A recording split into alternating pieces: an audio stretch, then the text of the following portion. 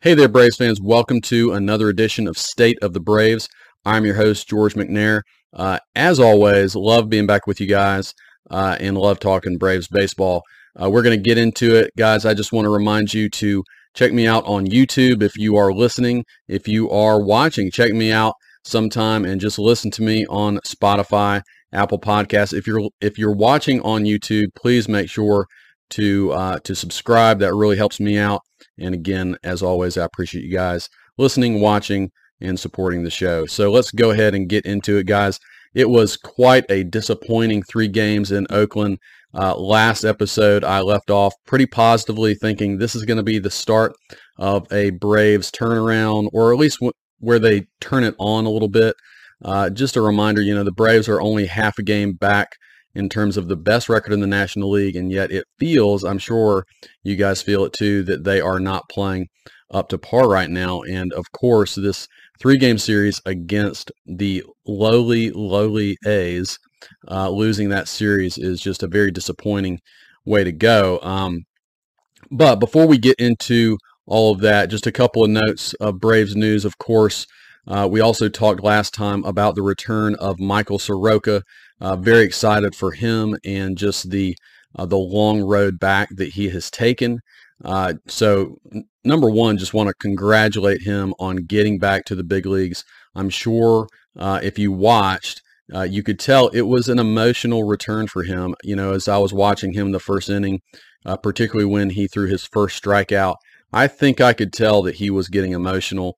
And just being able to get through that the way he did, with all the emotions were coursing through him, was pretty impressive. So I'm generally encouraged by Michael Soroka in his return. I told you guys I wasn't really paying attention too much to the stat line of his first start. You come back from almost being out of the game for 3 years. I don't know what you could expect from him other than what he gave you. I'm going to dig into that start a little bit here in a bit. But again, just a huge hand clap, huge congratulations to Michael Soroka. Welcome back to the big leagues. Welcome back to the Braves. And I cannot wait for his return to Atlanta. I hope he gets a huge ovation from that crowd when he does return. But he's going to have another start on this road trip before that. So it's good for him to be able to get his feet his feet under him and just feeling like he's back in the big leagues and contributing. Hopefully this start against the Diamondbacks will go even better. Maybe he can get a win. The Braves can win that game, and it will just be another positive turn in the right direction for Soroka. The other big bit of Braves news this week was the promotion of top prospect A.J. Smith-Shawver. This, in many ways, if you said even a month or two ago that Smith-Shawver would be with the Braves, it would be pretty shocking. He started the season in High A Rome. Last season for Smith-Shawver, he was not, even though everybody could see his talent, he wasn't really getting results. He had about a 5 ERA in his first full season of minor league ball. He's only 20 years old, and yet he came on this season and has made some really crucial adjustments and has basically blown everybody away from High A to Double A through Triple A. He's only had actually a couple of Triple A starts, and the Braves called on him. And he is going to serve, even though he's a starter, he's going to serve in the bullpen to begin. So it's going to be interesting to see how the Braves use him. They clearly need a dynamic arm in the bullpen, and this is probably of the same, in the same vein of them calling on Michael Harris a little earlier than you might expect, or even Vaughn Grissom, even though that was, had to do more with injury. You call on a talented guy in your minor leagues because simply the big league club needs him. So hopefully he can contribute big time. He did not get into either game in Oakland that he was at, so we'll look for him to make his debut hopefully at some point in Arizona. All right, guys, so let's talk about this Oakland series. I'm just saying the Braves looked like they were sleepwalking in Oakland. And in some ways, though I don't like making a lot of excuses for the team, there was something to that. And I would just say thanks a lot, ESPN. If you know that the Braves ended their series in Atlanta with an ESPN game. If you know anything about those ESPN games, basically ESPN reserves the right to pick whatever Sunday night game they want, and it changes that team's schedule. And so you have the Braves looking at a Monday, which is weird to begin with, where you go from a game in Atlanta on Sunday, a travel day, all the way to Oakland, in which you just travel and then play that same day. That in of itself is kind of odd with a baseball schedule. So for that, what usually would have been a 1 o'clock game to get moved to 7 o'clock for Sunday night baseball, then the Braves have to travel all the way across the country to Oakland. Apparently they got in at 3 a.m. in the morning. They played the next day at a earlier than usual evening game at 5 p.m. Pacific time. So, just think about it. You get into your hotel room at 3 a.m. Does that mean you're falling asleep immediately at 3 a.m.? No, you got jet lag. Probably some of those guys barely even slept that day. And it just looked like in that first game that they basically were sleepwalking. This was the game that Soroka made his debut. But pretty frustrating that ESPN can wield that amount of power to really mess up a team's travel schedule and that sort of thing. Again, I don't like making too many excuses. It is a reality, though, and these guys are human, and it sure looked like they were basically sleepwalking through that game. Nonetheless, across those first two games in Oakland, the bullpen continued to frustrate. In game one, after Soroka's 6 innings and 4 earned runs, he comes out of the game, and Lucas Litke continued his poor pitching. He gave up 3 runs, could not get out of the inning he came into. Again, against Oakland, who, if you look up and down their lineup, there's no one who scares you at all. And it was mostly soft contact, but he could not get out of that inning. So what was I think at the time, a 4-2 game ends up being a 7-2 game. And the Braves just never mounted anything in that game. In game 2, still the offense was not doing much. It was a 1-1 game going into the 9th. Raisel Iglesias comes in and uncharacteristically had a really bad 9th inning, could not find the plate.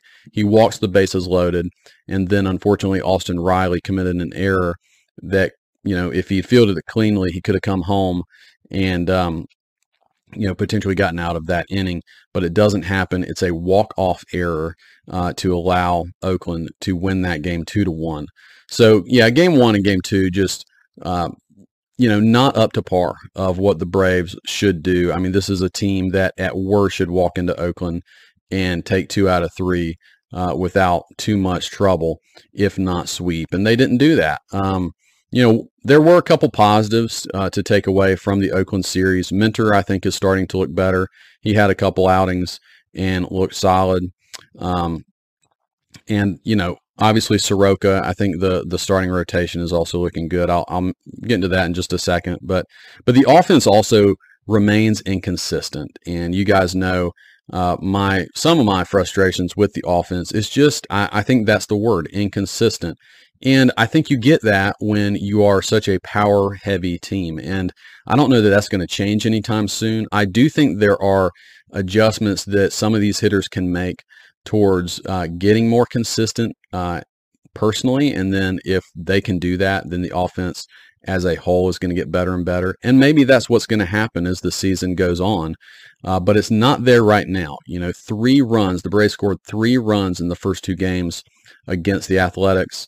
And this is while, again, guys, it should not be understated how bad, historically bad Oakland is. They might end up with the worst record in the modern baseball era, not even getting to 40 wins. That is very possible. I think right now they are on target for about 36 wins.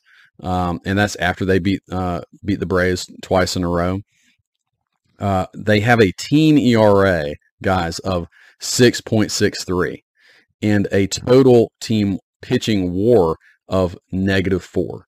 And yet the Braves could only manage 3 runs in the first 2 games. To me, that's saying it's not as much of what Oakland was doing. It's not like they were throwing, just dominant pitchers out there. The first game, it was a guy coming, he's probably their best pitcher, but coming directly off of the injury list.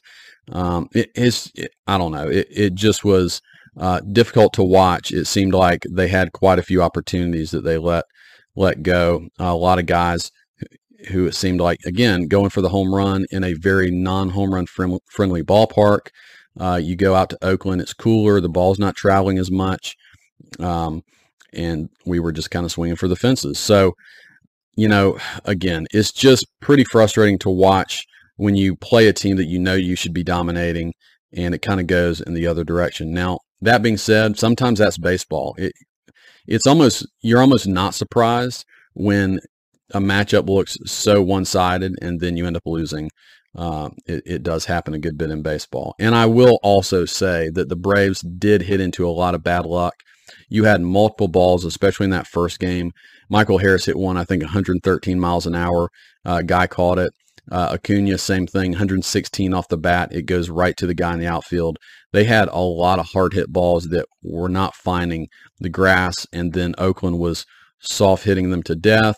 A lot of bunts. They took the extra base, playing small ball, and it seemed to frustrate the Braves, and they weren't able to do what they needed to do. Very fortunately, the Braves did take the last game of the series.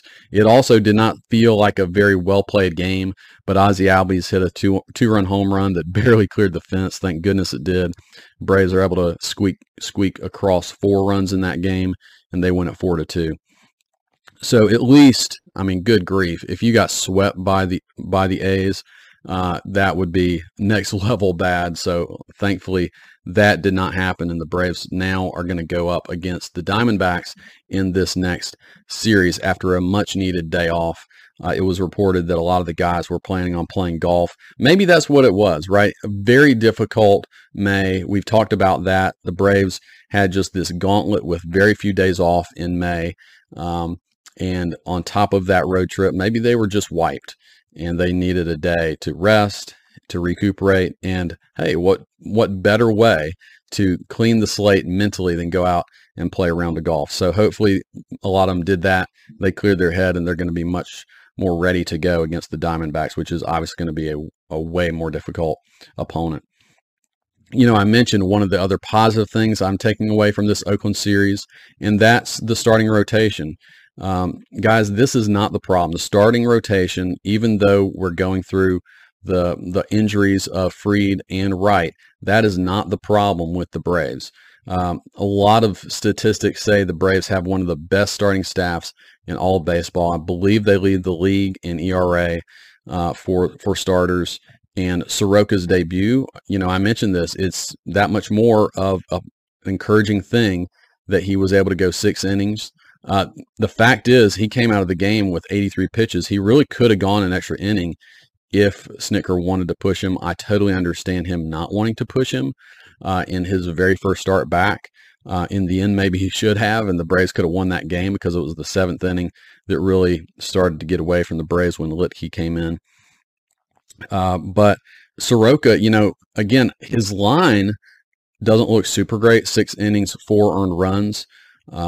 And, he wasn't totally sharp yet. He hit a couple guys, but he really only had one bad inning in about 10-pitch stretch in which things got away from him. He had just given up the first run of the game on a single, and then I think the very next pitch was hit for a 3-run homer on a changeup, but it was a changeup at the knees. It wasn't like he just hung it in the middle of the plate. The guy, put a good swing on it, and you give him credit for that. You don't see a lot of power from the A's. So I don't know if you can call it unlucky. The guy made a good swing. It was just one of those things. But again, generally very encouraging for Soroka to be so efficient. This is kind of what we know him to be, right? It's not like Soroka came up looking like a totally different pitcher. I was wondering that just because he's had to change his delivery and the way he lands off the mound. And there's some slight differences. He doesn't look quite as over the top. And he definitely lands a little differently, but most of his stuff looked pretty good. Maybe his fastball was 1 or 2 miles per hour slower. I don't know if that over time will pick up. It probably will.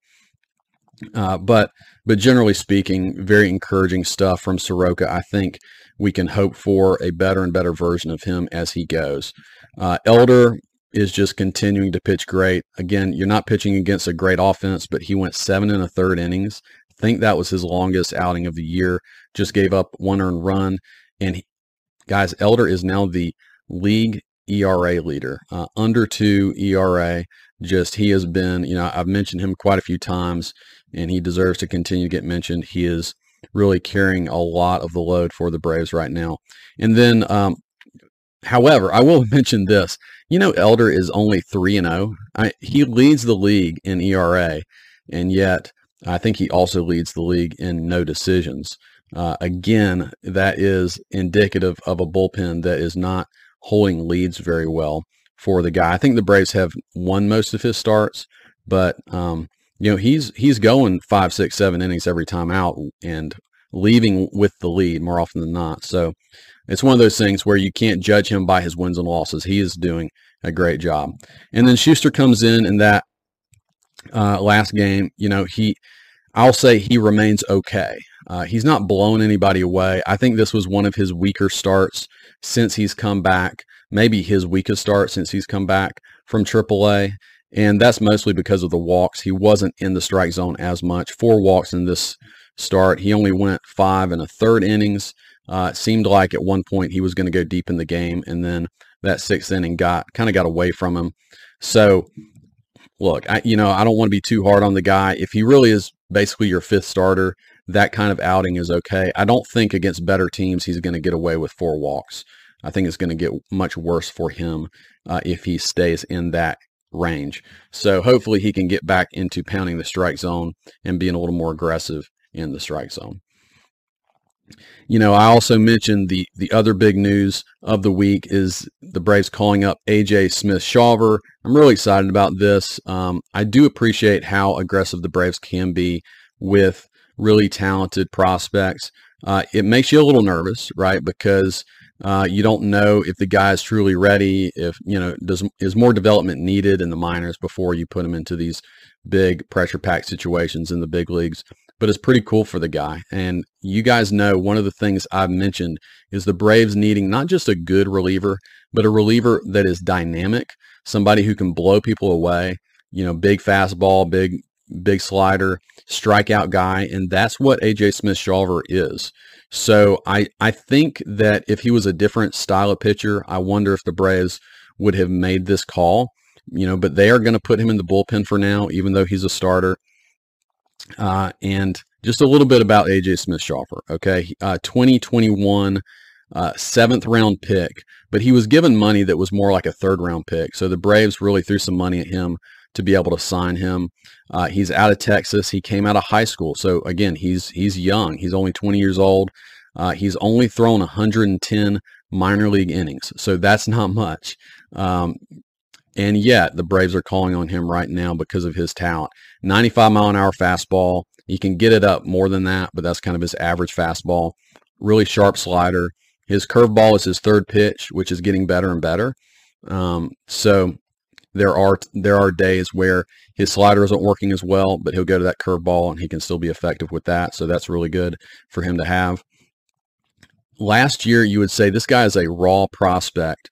I mentioned he had about a 5 ERA in his first full season of minor leagues, very raw. And, he has made huge gains this year, and that tells you something. It tells you he's coachable. He's taken a lot of what the Braves coaches have told him to do, and he's put it in play, and it's been very effective for him. So that is encouraging, this huge, really quick rise for him. And you just wonder, okay, now what's going to happen when he hits his first few bumps in the road? Every prospect goes through that. But as we know, the Braves need help in the bullpen, and I think he's going to provide a shot in the arm. Is he quite on the level of a Strider? We saw Strider start in the bullpen as well. No, we can't put that on him. Strider's a pretty unique animal. But you could see Smith-Shawver doing some of those special things too, and just that shot in the arm that the bullpen clearly needs. This is the Fried Strider blueprint, right? Not every starter will jump directly into the starting rotation for the Braves. I think it's a way to get a prospect up a little quicker, get him major league action, and more than likely, I would say Smith-Shawver is going to be in the bullpen this year, and then maybe next year we see what happens. But he's clearly a starter long term. The Braves certainly need him in the bullpen right now. And golly, to get him up here, they basically dropped Lucas Litke. He's been the worst bullpen guy for the Braves this year. The guy has a 10 ERA in 9 appearances. So they designated him for assignment. He's likely out with the Braves. Remember, they got Litke from the Yankees. The Yankees DFA'd him, which was a little head-scratching because he'd been good for the Yankees for the last 2 years. But he just obviously did not have it, and the Yankees must have known something that the Braves hadn't figured out yet. The Braves figured it out now. So he is moving on, and they trade that lefty arm that was not very effective for a young 20-year-old prospect righty who hopefully will start punching people out coming out of the bullpen. All right, guys. Well, look, let's go ahead and preview the Braves and this upcoming series with the Diamondbacks. It's a really good showdown. The Braves are coming into this not playing their best baseball by any means, and the Diamondbacks are coming in maybe playing their best baseball of the season. Very similar records. The Braves are 33-23. The Diamondbacks are 34-23. They are tied with the Dodgers for the best record in the National League. So it's a good challenge for the Braves.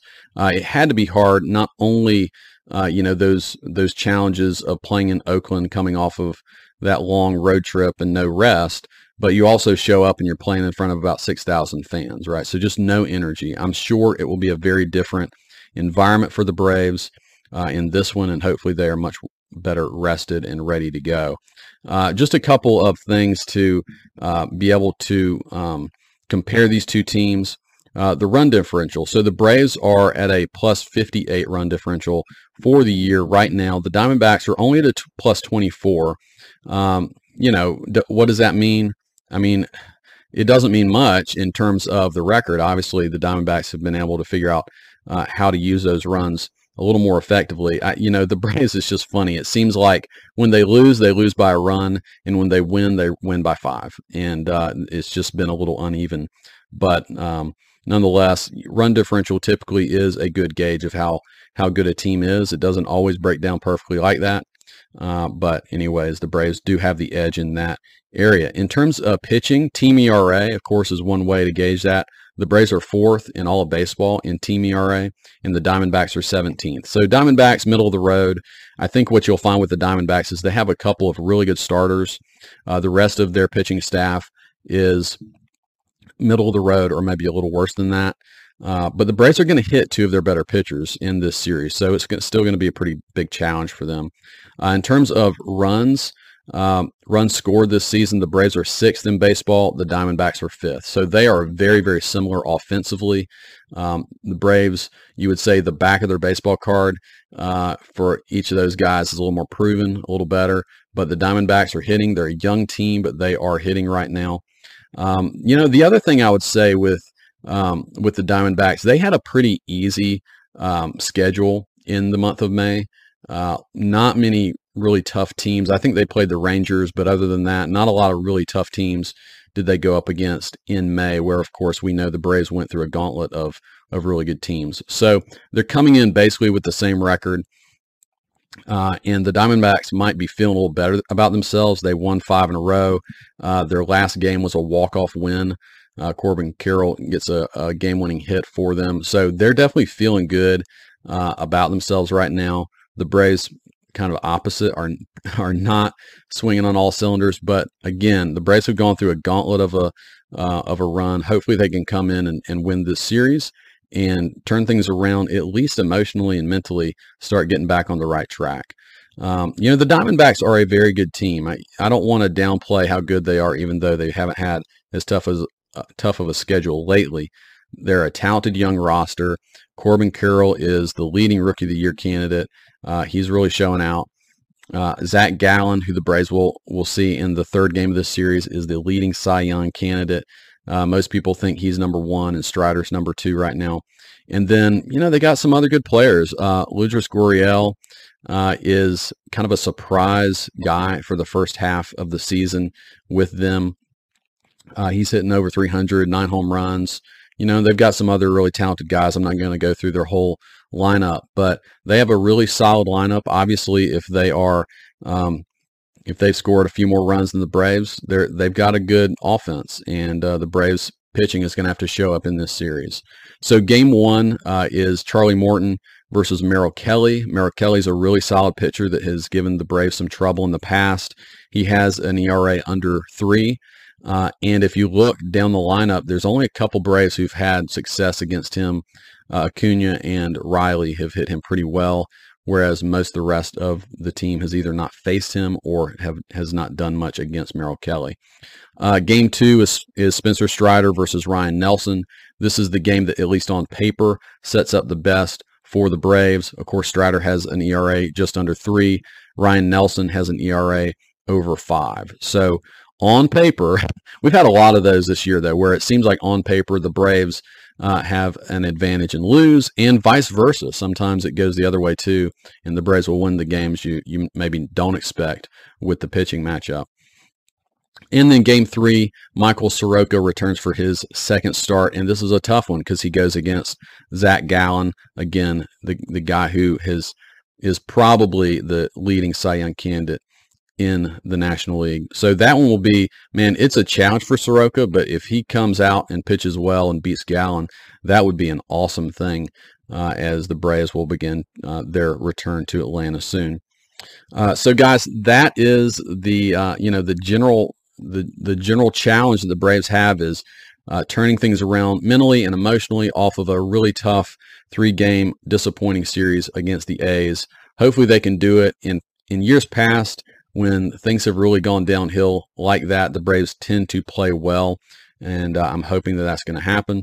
Hopefully Snicker has them ready to go, and that day off really played dividends for the Braves. So will the Braves continue to play uninspired baseball, which they basically have done as of late, or is this the time when they turn it on? Remember, I'm not looking real good so far. My last episode, I thought the Braves, with the series in Oakland, it was going to be the start of them really turning things on.